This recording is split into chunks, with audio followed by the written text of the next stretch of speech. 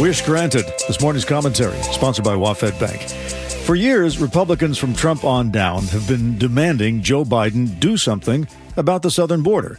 And now the Senate has put together a bill that makes Joe Biden do something about the border. The reality is that for the last several years, cartels have used this loophole to exploit the system, telling folks from Latin and South America and really all over the world that they can come to America, claim asylum, and then gain access to the country. Senator Kyrsten Sinema, independent of Arizona, explained on Face the Nation that the bill closes the border to anyone claiming asylum unless they can show before they come in that they qualify. She also says this bill doesn't give the president a choice once the number of border crossers hits a certain level. Our law ends catch and release. But when too many people approach the border asking to come in seeking asylum, we're now mandating that the government actually shut down the border if those numbers get to 5,000 a day. We want enough time for the government to be able to process these asylum claims and then turn folks away who do not qualify while settling people who do qualify.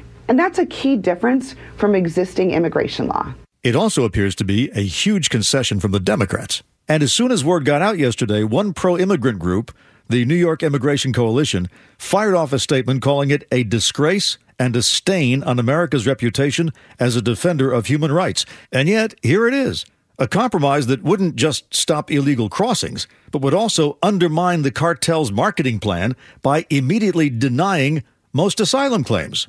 Now, will it work? I don't know. But if this is an emergency, why wouldn't you try it? Unless the politicians who say they want to bring the border under control don't really mean it. For 5 months, my Republican colleagues have demanded, and I think rightfully so, that we address this border crisis as part of a national security package. I was born and raised near the border here in Arizona. And so more than anyone, I know how important this is to securing our national security.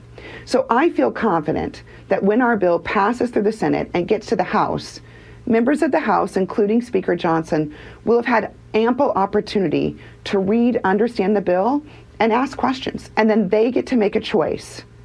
Do you want to secure the border? And if they don't, well then, I think we know all we need to know about how serious they were.